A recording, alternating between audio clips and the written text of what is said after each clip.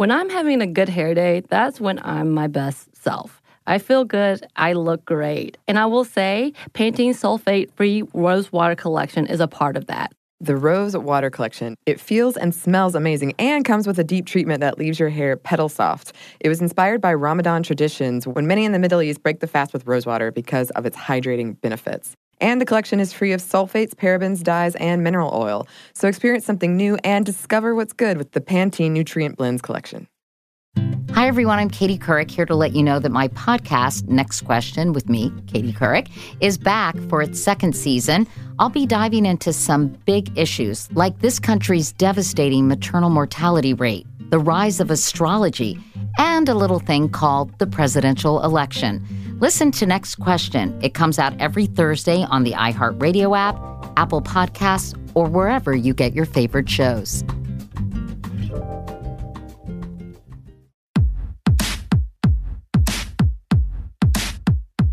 Hey, this is Annie. And Samantha. And welcome to Stuff I'll Never Told You, production of iHeartRadio's How Stuff Works.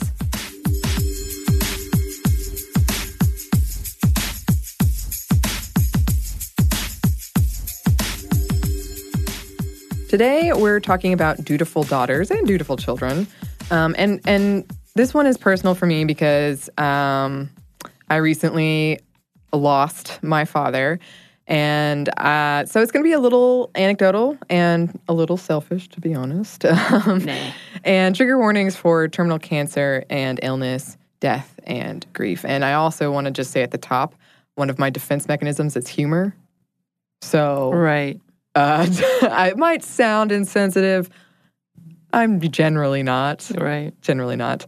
As I've said on past podcasts, my father was diagnosed with terminal cancer several years ago. A couple of weeks ago, he was not doing well, and he died. In fact, as I was typing up this outline, I got a text from my mom, and she hardly ever texts, that said, I should come home right now because he might not have much more time. And she was right, because the day I was supposed to go home, the same day I was supposed to come in and record this, Right. he died. I was actually about to leave the apartment. And I wanted to talk about the role of dutiful daughter, but we actually planned this a while before ago. that happened. Right. And how it ripples out and it hits everything else in your life. And also what happens when that relationship is complicated. Exactly. And I had to go through and change everything to the past tense in this outline. So if it's wonky, that's why. It won't be wonky. I kept the original one to compare it to because I'm weird, and also because I accidentally captured my immediate before and my immediate after, what I thought was going to happen and what actually happened. And a lot of people, when they found out this happened, they would ask, was it sudden?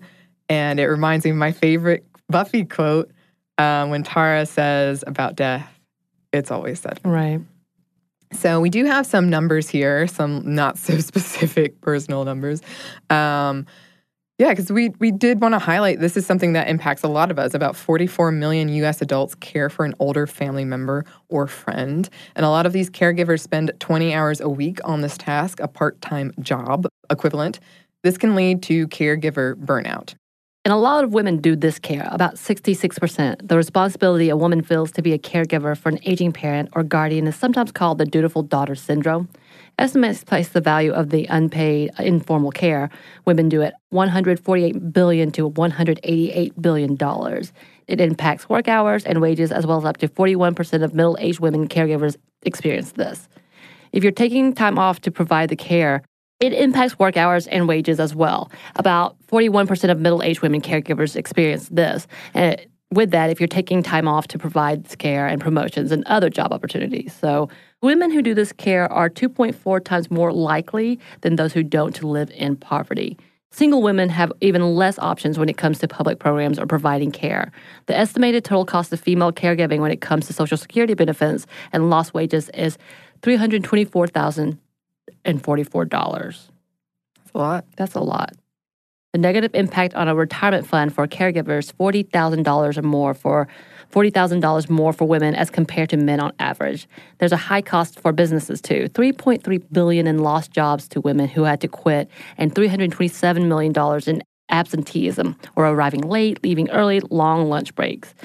with the federal mandates for family paid leave and family paid time off, people lose a lot of money because they only get reimbursed a certain amount of times, and it's amazing. And as in fact, there's oftentimes in contracts where you'll lose your job after a certain amount of absenteeism, even if it is a family emergency. Oof. It's pretty high on that one.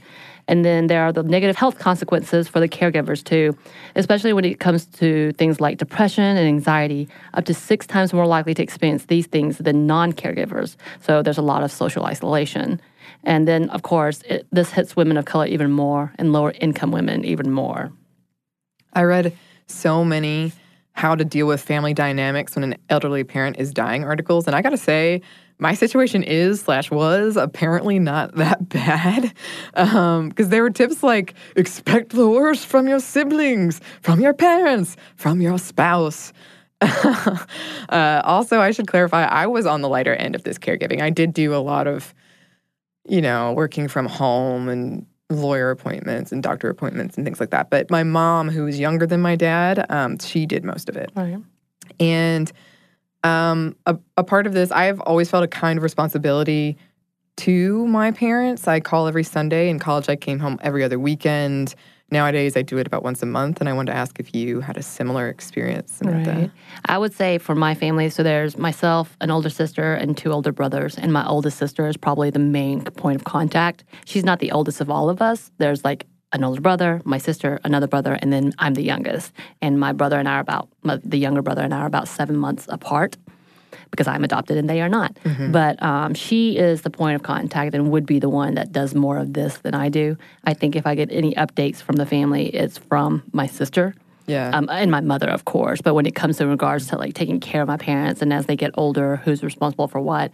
And again, my parents were really young when they first started having children. So they're still kind of on the younger side and they're healthy. There's no ailments that would bring us to come out about and having to take care of them outright.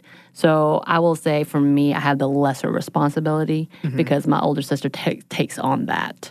Sure. So it's definitely another female for sure, but it's not me. Yeah, and a lot of articles I read did come to that conclusion that in families with siblings, it's usually, if there is a woman, it's usually her. Right. Not always, though. Right. And for me, when I would call my parents, I found I would speak for like 40 minutes with my mom and like 2 minutes with my dad. Right. And it was always kind of this update on, you're doing something to make me proud, right? Yay, so proud. And I will say that is the number one thing people tell you at a funeral is, your dad was proud of you. Oh. Yeah, which I did find interesting. And one of the reasons I wanted to talk about this, other than selfish reasons, is when this first happened, when I first found out, and then when I first found out my dad was sick, and then when our relationship got complicated, which I'll go into a little bit more later, there are resources out there. There are a lot of resources out there. Right. But I kind of wanted something more personal or just something like, what is this like? What does it feel like? Right. Because it's complicated. And you feel weird because of that. Because there's so many emotions swirling around and you don't. Obviously, sickness and death and family, there's nothing black and white about it. Absolutely. So for the history section, it's a history about me. And it's about me and my dad's illness, and also kind of a question I get a lot is, how did I get this job? Which is seemingly a fun, safe question, and I don't get mad when people ask it. But for me, it always comes with this knowledge that I don't necessarily share all the time, that it's because largely my dad was diagnosed with terminal cancer. Because I went to college to become a spy. Oh, I remember the story. Yes. This is one of those moments of like, oh, who are you? Are you real? Are you for real, for real? Are you a character from a novel? Maybe I am a spy. I Maybe think this is you are. all a cover. Or a diplomat. I really wanted to travel, and, I had big ideas of helping with peace, although I guess being a spy would not really have been beneficial. It could have been. Anyway, every summer I got a job in a different country in some type of government nonprofit, and I spent my junior year in China. And at first, I hated it. Oh God, I hated it. Because no one spoke English, no signs. Our menus were in English or pinyin, which is kind of the anglicized when it's written in English, even if it's kind of how it sounds. And no one understood my not very good Mandarin. I don't blame anyone for that. I'm not mad that they didn't have anything in English. I was just kind of misled. I was sort of led to believe that it would have been. So I remember very clearly crying alone in my apartment because I was supposed to be there like 6-8 months with a cold bowl of cup of noodles, and I was eating it with the handle of a comb and a toothbrush because I was too embarrassed to go out in public or attempt to ask for chopsticks. Also, I really should have boiled that water, and I paid for that later. But then I fell in love. I learned, I met friends, I found a tribe, I got bolder and braver, and I really did not want to leave. My questionable tribal tattoo, I got that because one of my best friends that I met there, we just randomly picked a tattoo to remember each other by because we thought we would never see each other again. And I feel things really, really strongly, and I think that's great, but it is painful. So when people ask me what it means, I always say it means I met a once-in-a-lifetime friend in China. And then the people in China, they offered me a forever job. And I decided I wanted it. I wanted to move to China, but I had to go back to the U.S. first and graduate early and get the documentation.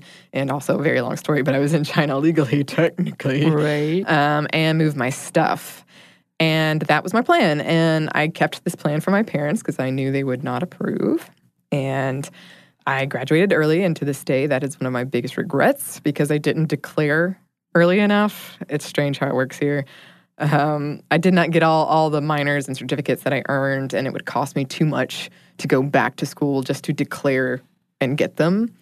I got the documentation, though. I got an apartment in China, and then I told my parents. And they told me, hey, your dad has terminal cancer, and when you come back, you might be visiting a tombstone. And my mind went totally blank, and all my plans, and the future I had been so excitedly preparing, it fell away. And I was told he had 5 to 8 years. So now I was torn because I had friends telling me you have to live your own life. You can't drop everything. And I had other people telling me, family is everything. You need to treasure this time.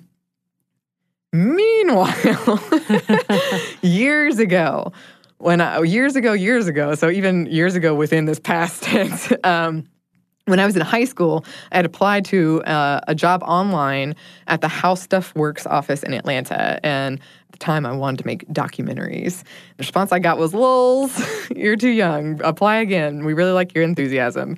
And I never did apply again because I lost hope that I could ever make money off of that. And I swear, the final week before I had to make the decision to move to China or not to move to China, I get a call from the How Stuff Works office in Atlanta. And I hadn't updated my resume, hadn't reapplied. This was out of the blue. But they wanted me to come in for an interview. When I told my parents about this, they were ecstatic. I'm sure. Yes. You have to go. They said, you have to. You've wanted to do this since high school. And if you get the job, you could stay and be close in case something happens to your dad. And of course, I went into the interview thinking, I have no qualifications. I'll never get this.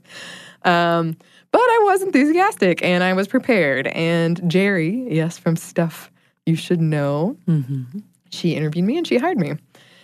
And I did accept it, in part because I was super excited and in part because at the time it was an internship. And I thought that, when it's up, I could go to China then.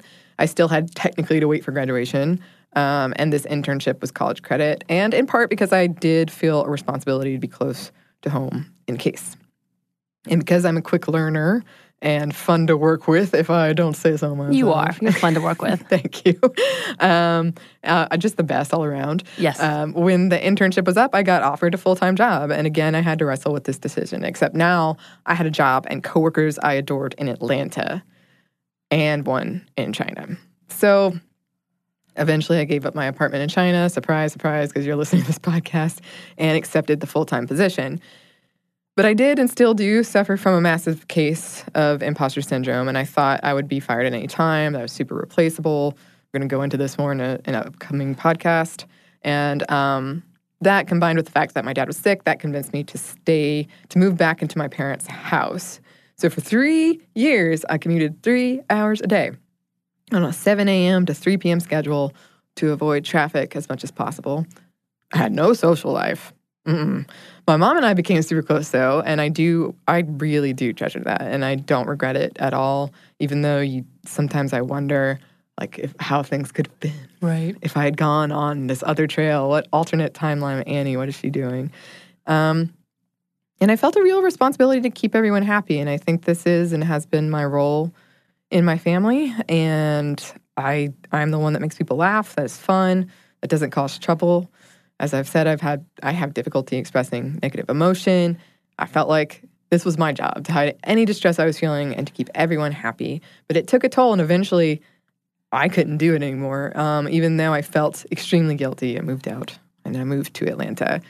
And that's kind of the overarching thing I feel for so many things we talk about with women, but when it comes to this is guilt. Like, I feel guilty for even talking about this. I feel like I'm fishing for sympathy or something. But I'm doing it anyway. Good for you. Yes. But then, of course, things got even more complicated because that's life for you. But before we get into that, we're going to take a quick break for a word from our sponsor.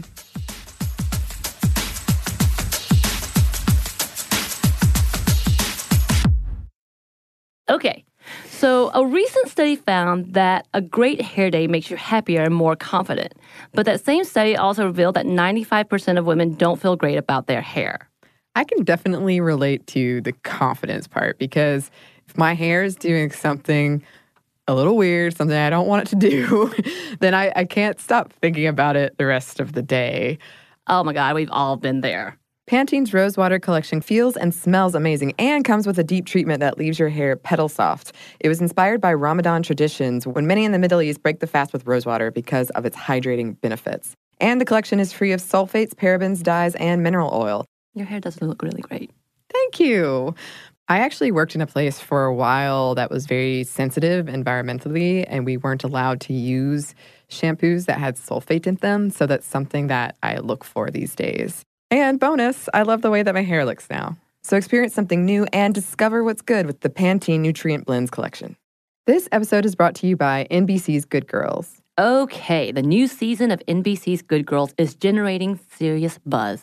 Christina Hendricks, Retta, and Mae Whitman have never been more hilarious as America's favorite moms turned gangsters, Beth, Ruby, and Annie. Already this season, there have been some big twists and breathtaking surprises. The fans love it, and the critics do, too. Variety calls Good Girls addictive and audacious. Entertainment Weekly says it's just what you need, and Rotten Tomatoes certifies Good Girls 100% fresh. So, if you've missed any of the new season, get yourself online and stream it now. And Sundays on NBC, watch it live. There's sure to be big twists and huge surprises. So you'll want to enjoy your Good Girls experience in a spoiler-free zone. The all-new, all-hilarious season of Good Girls, Sundays on NBC and streamed anytime.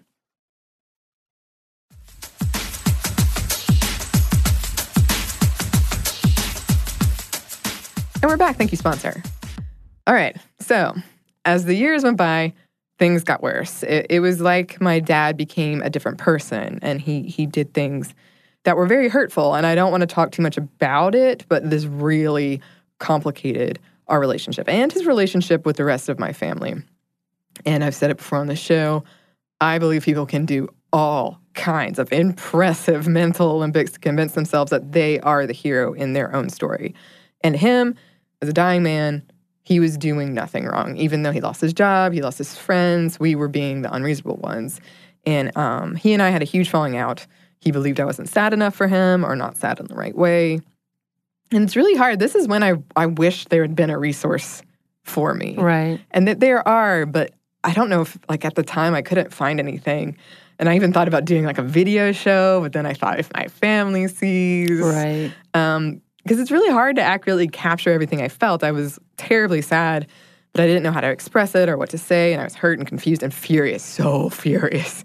I felt like my dad, the man I knew, had died, and in his place was a shell who was hurting me, the people I loved, over and over and over. And I got angrier and angrier as years passed, and his behavior continued. I don't know what it's like to live with terminal cancer, and I don't know what it does to you, but when you're being hurt over and over by someone you respected, it's hard not to get angry. Right. And I will say I was relieved when no one blamed my mom for staying with him, because it was kind of, there's a word, I think it's Spanish. There's a word in Spanish, I think, for this when there's kind of a secret that everyone knows but no one discusses. Everyone knew this was happening and no one was talking about it. But I was glad no one blamed my mom for staying with him, because I expected that. I've seen it over and over. Right. But no one really did, to my knowledge. And again, I felt guilty. I thought it was my fault. If I hadn't moved to Atlanta, maybe none of this would have happened. I could have kept everyone together, kept everyone happy. I felt such overwhelming guilt and failure. And I just had this dutiful daughter. Like, I thought I had to keep the family together, and I failed at it.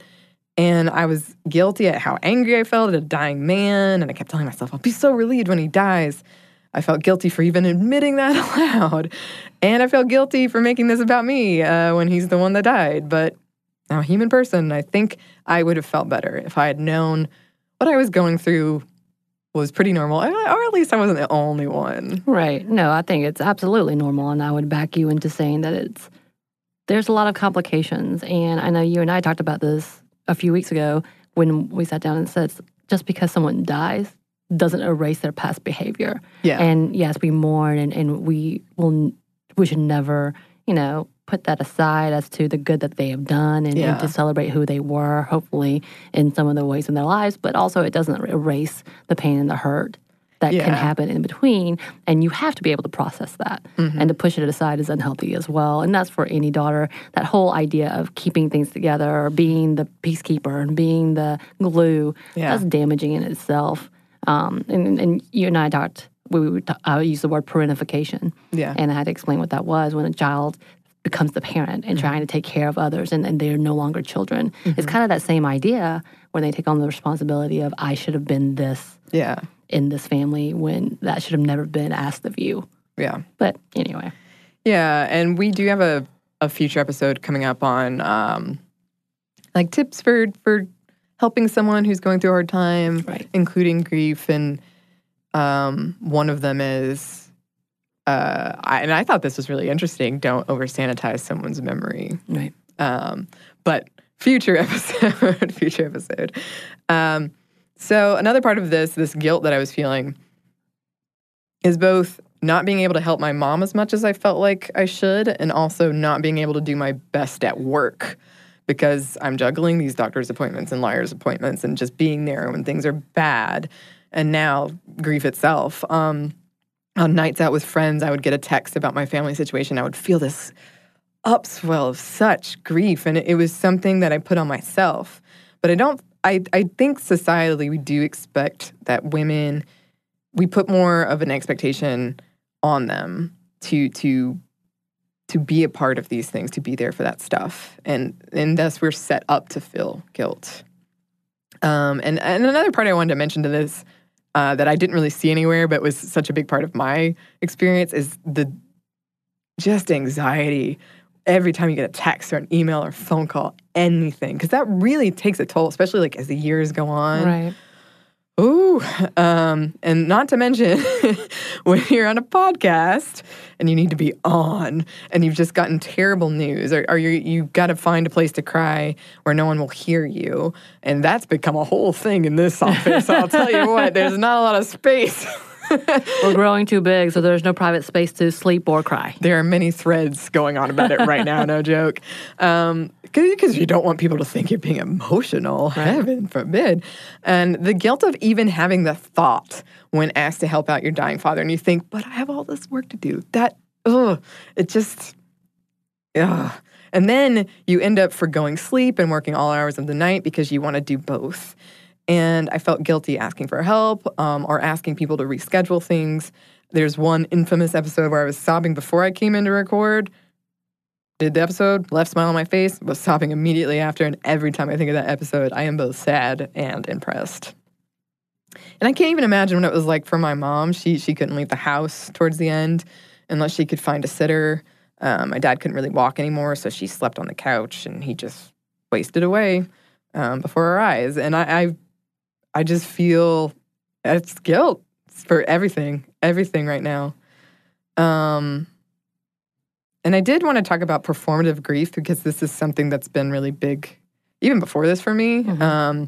Is I do not grieve in a way that many find acceptable, especially for women. I usually don't cry, at least not at first. I get angry.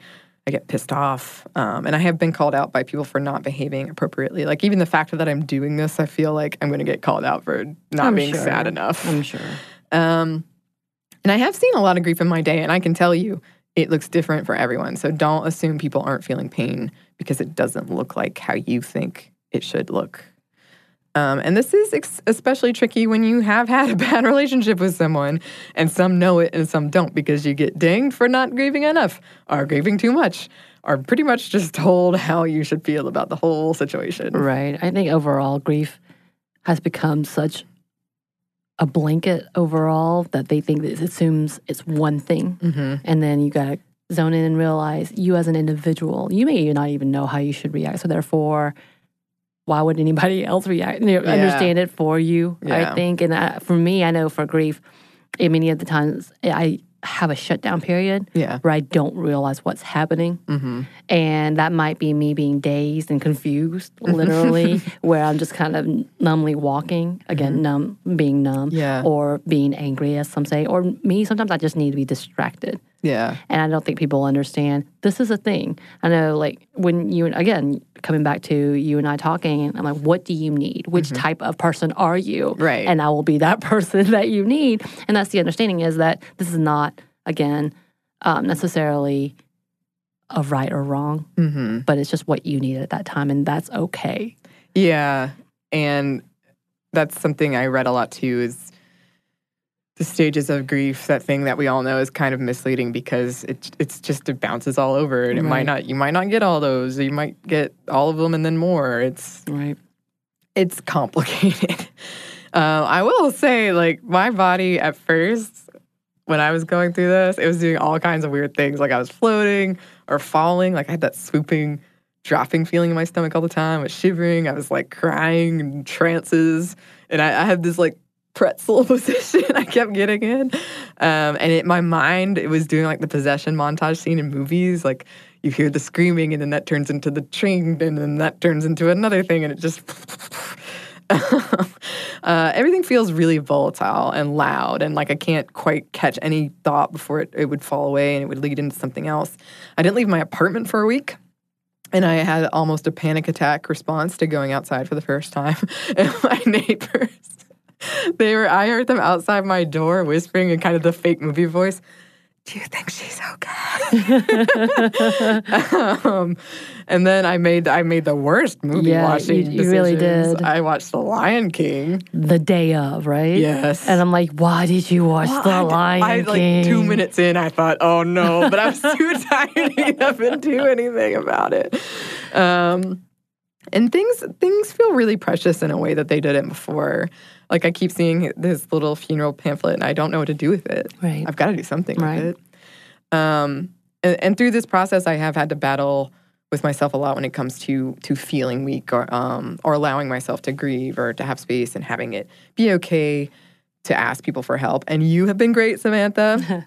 And so have so many of my friends and coworkers. But it is like a constant battle because I'm always, and I feel, again, a lot of people, and especially women, do feel like I can't miss work or I have so much to do and I can't take this time. And then there's another part of me like, no, take this time. Right. And well, there's this whole like need to care for others. So trying to care for yourself is really difficult, or asking to care for yourself is a really difficult road to go to. And I think most women understand that. When you are the main focal point of being the center of caring or giving or propping someone up, and then all of a sudden you need it, you don't even know where to go to, how to do it, what that looks like for you as an individual who... And I will say, for me, a person who tries to be independent all the time and clearly argue with people, be like, I don't need you. Stop that. To ask for help feels like weakness because for so long I feel like I've had to prove my strength, and strength being independence or being the one who helps others. Asking for help feels so vulnerable and oddly open, and you don't know how to react to that when you have been fiercely clinging to, I am independent. I'm fine. I didn't know I can be single and do this and this. And of course, that's just from my own viewpoint. Because I, as a single independent person, is like, no, I don't need you. I don't need no persons. But at the same time, if you're a caregiver, once again, the one who's been a shoulder for people to lean on, to ask for that seems really, really foreign. It does. It absolutely does. And I just kept having this overarching thought of like, I don't want to bother anybody. Right, which I think I yelled at you a lot about. You did. I say yell. I was nice about it. You were. Although I kind of did firm. yell. I was firm. There it is. With a face. Firm. Did I have the mom face when I said that to you? I feel like I did, didn't I? And you got in that position, like you steepled your fingers. I did, didn't I? You leaned in. Sorry, that's my social work phase. I'm sorry. I appreciated it. And this whole thing kind of reminds me of how in Midsummer, the movie, no spoilers, but the main character keeps running away to hide from the other characters while she grieves. Like she goes and hides in like a closet on the plane. She gets in the plane bathroom because she doesn't feel like she can share that part of herself with others or be that vulnerable with others. And yeah, I think the day after my dad died, I had this surprise party to go to. And I've thought about this a lot because I was the decoy and we'd been planning it for months and finally got the person to bite. And then my mom told me she didn't want me to come home until the day of the funeral. So that meant I did have this day free. I don't know if that was mom code. I'm still not sure. So I went to the party and I pulled it off and it was a performance of a lifetime. But I keep thinking about the fact that I felt like I had to. Right. Like I had to be strong. And to me, that shows just how much we look down upon expressing emotions or voicing our needs, that we see that as weakness. And I did have fun. It was 90s theme. I wore my Space Jam jersey. I was a hit. Of course you were. But I think that we've turned it into such a weakness, really, and it's not. Well, that's the whole idea between being a dutiful daughter, doing your duty. And being that as the caretaker or the strong person or the quiet, supportive type, whatever it is, whatever that dutiful daughter looks like, that's, for me, I feel like I've disappointed my family, my father, left and right, because I'm no longer this religious individual who at one point in time I was like, I'm going to be a missionary and I'm going to do this and this and I'm going to tell people about Jesus, which is all great and well if you do this with love and kindness, but we've come to such an impact that I feel like I disappoint my dad a lot and it's not so much that I feel like I'm obligated to him for something or and our relationship was not rocky in the sense of like he's not a selfish man in that realm of he will love his family. His family will always come first to him. Like, I know that for a fact, and that's something that I think is beautiful. However, because this huge divide politically and religiously, you can tell he's disappointed that I'm not his quote-unquote little girl. Yeah. And that's it can get painful. And I feel like I have to hide things from him because I've already disappointed him just being me. Yeah. And it gets difficult because, therefore, your duty is to portray a character. Right. And it gets hard. Oh, for sure. Like I said, when I was at the wake, everybody kept coming up to me and saying, he's so proud of you. And I kept thinking, I'm not sure he knew me. And that's not a great thought to have. Yeah. But you feel like, and one of the reasons I wanted to talk about this is because in therapy, it kept coming up that I had this guilt, such guilt, about not being there for my family. And she was like, you've taken on this dutiful daughter thing too much. Right. But I've seen it in so many of my other friends as well. Right. And yeah, I just felt this duty for my dad in particular, like to make him proud, not rock the boat, make him happy. And I don't think that was the best for a healthy relationship. Right. Well, we have a little bit more for you, but first we have one more quick break for a word from our sponsor.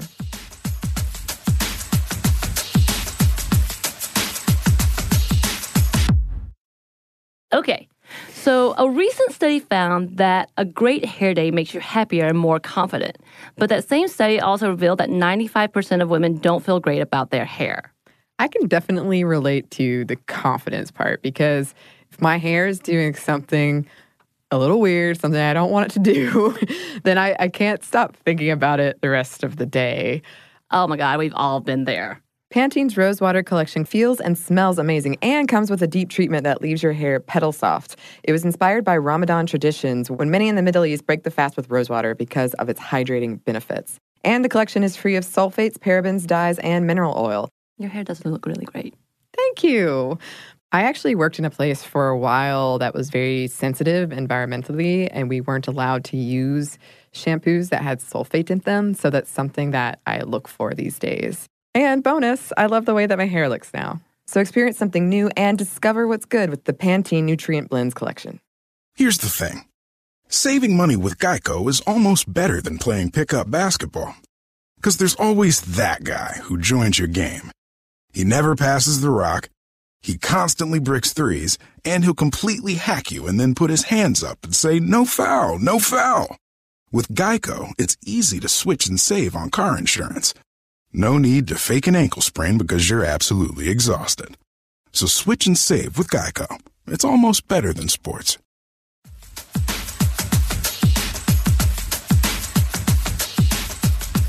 And we're back. Thank you, sponsor. So, for this whole experience, this is so surreal right now, this whole thing. I was never afraid of death before, but seeing my dad, he was in a hospital bed in our living room towards the end, and he slept most of the day, and he watched movies, and he said, like, this could be the last time I close my eyes, and he was watching this old Sherlock Holmes movie, and that has stuck with me so much. And just this feeling of being there and moments being so fleeting and precious, and you don't know until it happens. And right before, a few weeks before my dad died, my therapist said, if there's something you want to say, now is the time to say it. And I couldn't think of anything, and I feel guilty about that too. I kept hoping something would come to me. And almost everything I've read says you will look back and regret if you weren't there for said person, if you didn't try to mend fences. So I will see. I think that's too easy in scapegoating, to be honest, because that's not fair for so many individuals who did not have the opportunity to do so or who do not have the relationships to do so. Because do you really want to end with something that is argumentative? Is that any better? You know, your last words were an argument or something along those lines. And I think there's one thing about making peace with things, and I think it's too easy to be like, you need to do this and you have to do this. And regret is always going to be there. There's never going to be any time you're not going to regret something. Yeah. In the story. Yeah. You can be the smartest and the best relationship, whatever, but you're going to wish you had done ... Right. So that's bullshit. I'm just going to lay that out there. Calls it like it is. I'm sorry. I think it's just too easy to say that because death is final, obviously. And if anything is final, there's going to be a point of regret or something that you're going to miss or something that I wished you could happen. It's just always going to be. It's just always going to be. Yeah. Yeah. And again, one of the whole reasons I wanted to do this was because you don't really, again, that's what I found online. This was the advice I found. And I think that is, for a lot of people, probably great advice. And if there's any part of you that wants to mend fences. Sure. But sometimes it just ends. Sometimes that's just how it is. Some things are unhealthy. Some things are. And yeah, the fact that we've been doing like the trauma thing alongside this, it's gotten all tied up and complicated. But I do hope that I remember the good things. Our relationship was always a little complicated, but he did raise me. He gave me good memories. And I loved him. And towards the end, I hated him. And I loved him. And because relationships and people are complicated, that's been really hard to reconcile. And I guess I really hoped the hate would inoculate me more, but it just made things harder. Right. And I thought I was going to come up with something really wise about that, but that's all I have to say about it. Right. And honestly, when I was sitting with you and we were having this conversation, because I met you before even this podcast on Father's Day. Oh, yes. And that was our first initial meeting. Yeah. And a hangout. You and a friend of ours came to the brewery that I was working at, and we were having exchanging stories as to why we were not at home on Father's Day. Yeah. And I remember you gave me your bit, and my face, I think I dropped my mouth dropped a little bit, and I was like, what? So I didn't know before all the drama happened. But the one thing you kept saying to me as you were in the middle of grief, and you are in the middle, but at the very beginning, is the good things. That you were talking about the good things. And I thought that was really beautiful because as where I was thinking, like, the negative things that I heard about him, which I don't know this man at all, and I don't know your family at all. I just know some of the incidents that happened, that you were still clinging to the beauty of it. You're still trying to find the photos of, with him and you. That photo. Did you find those? No. It is in my apartment somewhere. Somewhere it's hidden. But that's the thing, is like, that's exactly what it is. As bad as things have been, there are still some good things. A lot of good things, and you're an amazing woman, and you have done amazing things, and whether it's in spite of or because of, it's created, a better version, or the version of who you are, and it's beautiful. Oh, thank you. You are a beautiful individual, and it's okay to be confused, because again, there's nothing, this is normal, but there's no normal reaction. Death is inevitable. I said it again. There we did. Yeah, you're saying inevitable a lot lately. But it's true. But the outside thing with that is there is no normal reaction. And there's not anything that is good for one person as it is for the other person. And the likelihood of it is there's going to be so many things. Yeah. Like, everything's going to be bumbled up into what the hell just happened? How am I reacting? Do I want to think about it? How do I think about it? What do I do to keep going? And at the end, I'm going to be okay. Yeah. And you're going to be okay. Thank you. You are okay. I am. You're wonderful. Oh, so are you. And I really appreciate you. And I've had such a wonderful support group. And I do not take that for granted at all. Your pillow pet?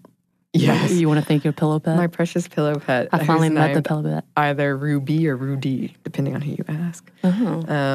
I do feel like I've been grieving for years. And right now, to end on what I hope is kind of a weird, funny note, I feel like I'm in what I call the dolphin stage, where the sadness is always there, and it's right below the surface. But sometimes it comes up for air, and then it goes back under again. Which makes total sense to me. That was new to me. I don't know why. It makes sense now. That's new to me. Or that Loki quote from Thor Ragnarok, it varies from moment to moment. And final shout out to Harry Potter, because me and my young nephew talked about it it probably wasn't hours, but it felt like hours at the wake. He was quizzing me. I felt like it was finally my time to shine. Didn't you also get tipped? Because you were... I did get tipped. I made $20 at the wake. My uncle did it in like that bribe way where he put her here, and there was $20 in his hand. And it saved me later because I needed it for gas money. So I was like, wait, what? You got tipped? Yeah, apparently I was entertaining. What? Apparently. So yeah, that's kind of what's been going on with me. And I know that I am not alone in this. And to people going through the same thing, I hope that you know that you are not alone. And there are a lot of resources out there. There are a lot of support groups. I do my best to balance where I can. It's a work in progress. Everything's a work in progress. It is. And it's okay. It is. And I personally would love to hear from anybody in different countries, kind of what's different about the grieving process, if anything, or just any stories, advice. We're all ears. Right. And you can email us at stuffmediamomstuff@iheartmedia.com. You can find us on Twitter at momstuffpodcast or on Instagram at Stuff I Never Told You. Thanks, as always, to our super producer, Andrew Howard. Yay. And thanks to you for listening. Stuff I Never Told You is a production of iHeartRadio's How Stuff Works. For more podcasts from iHeartRadio, visit the iHeartRadio app, Apple Podcasts, or wherever you listen to your favorite shows.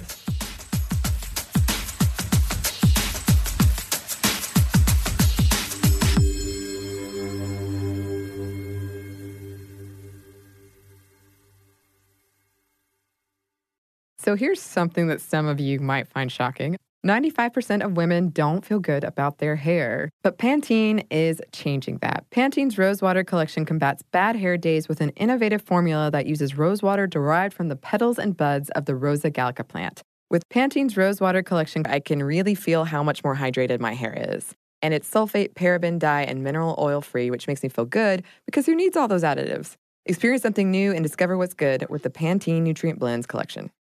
This episode is brought to you by NBC's Good Girls. The new season of NBC's Good Girls is generating serious buzz. Christina Hendricks, Retta, and Mae Whitman are hilarious as America's favorite moms turned criminals. This show is the perfect blend of comedy, action, and romance. No wonder critics call Good Girls your next TV addiction. And Rotten Tomatoes rates it 100% fresh. Ooh, Good Girls, Sundays on NBC. The new season has already had some wild twists, so watch live. And stream anytime.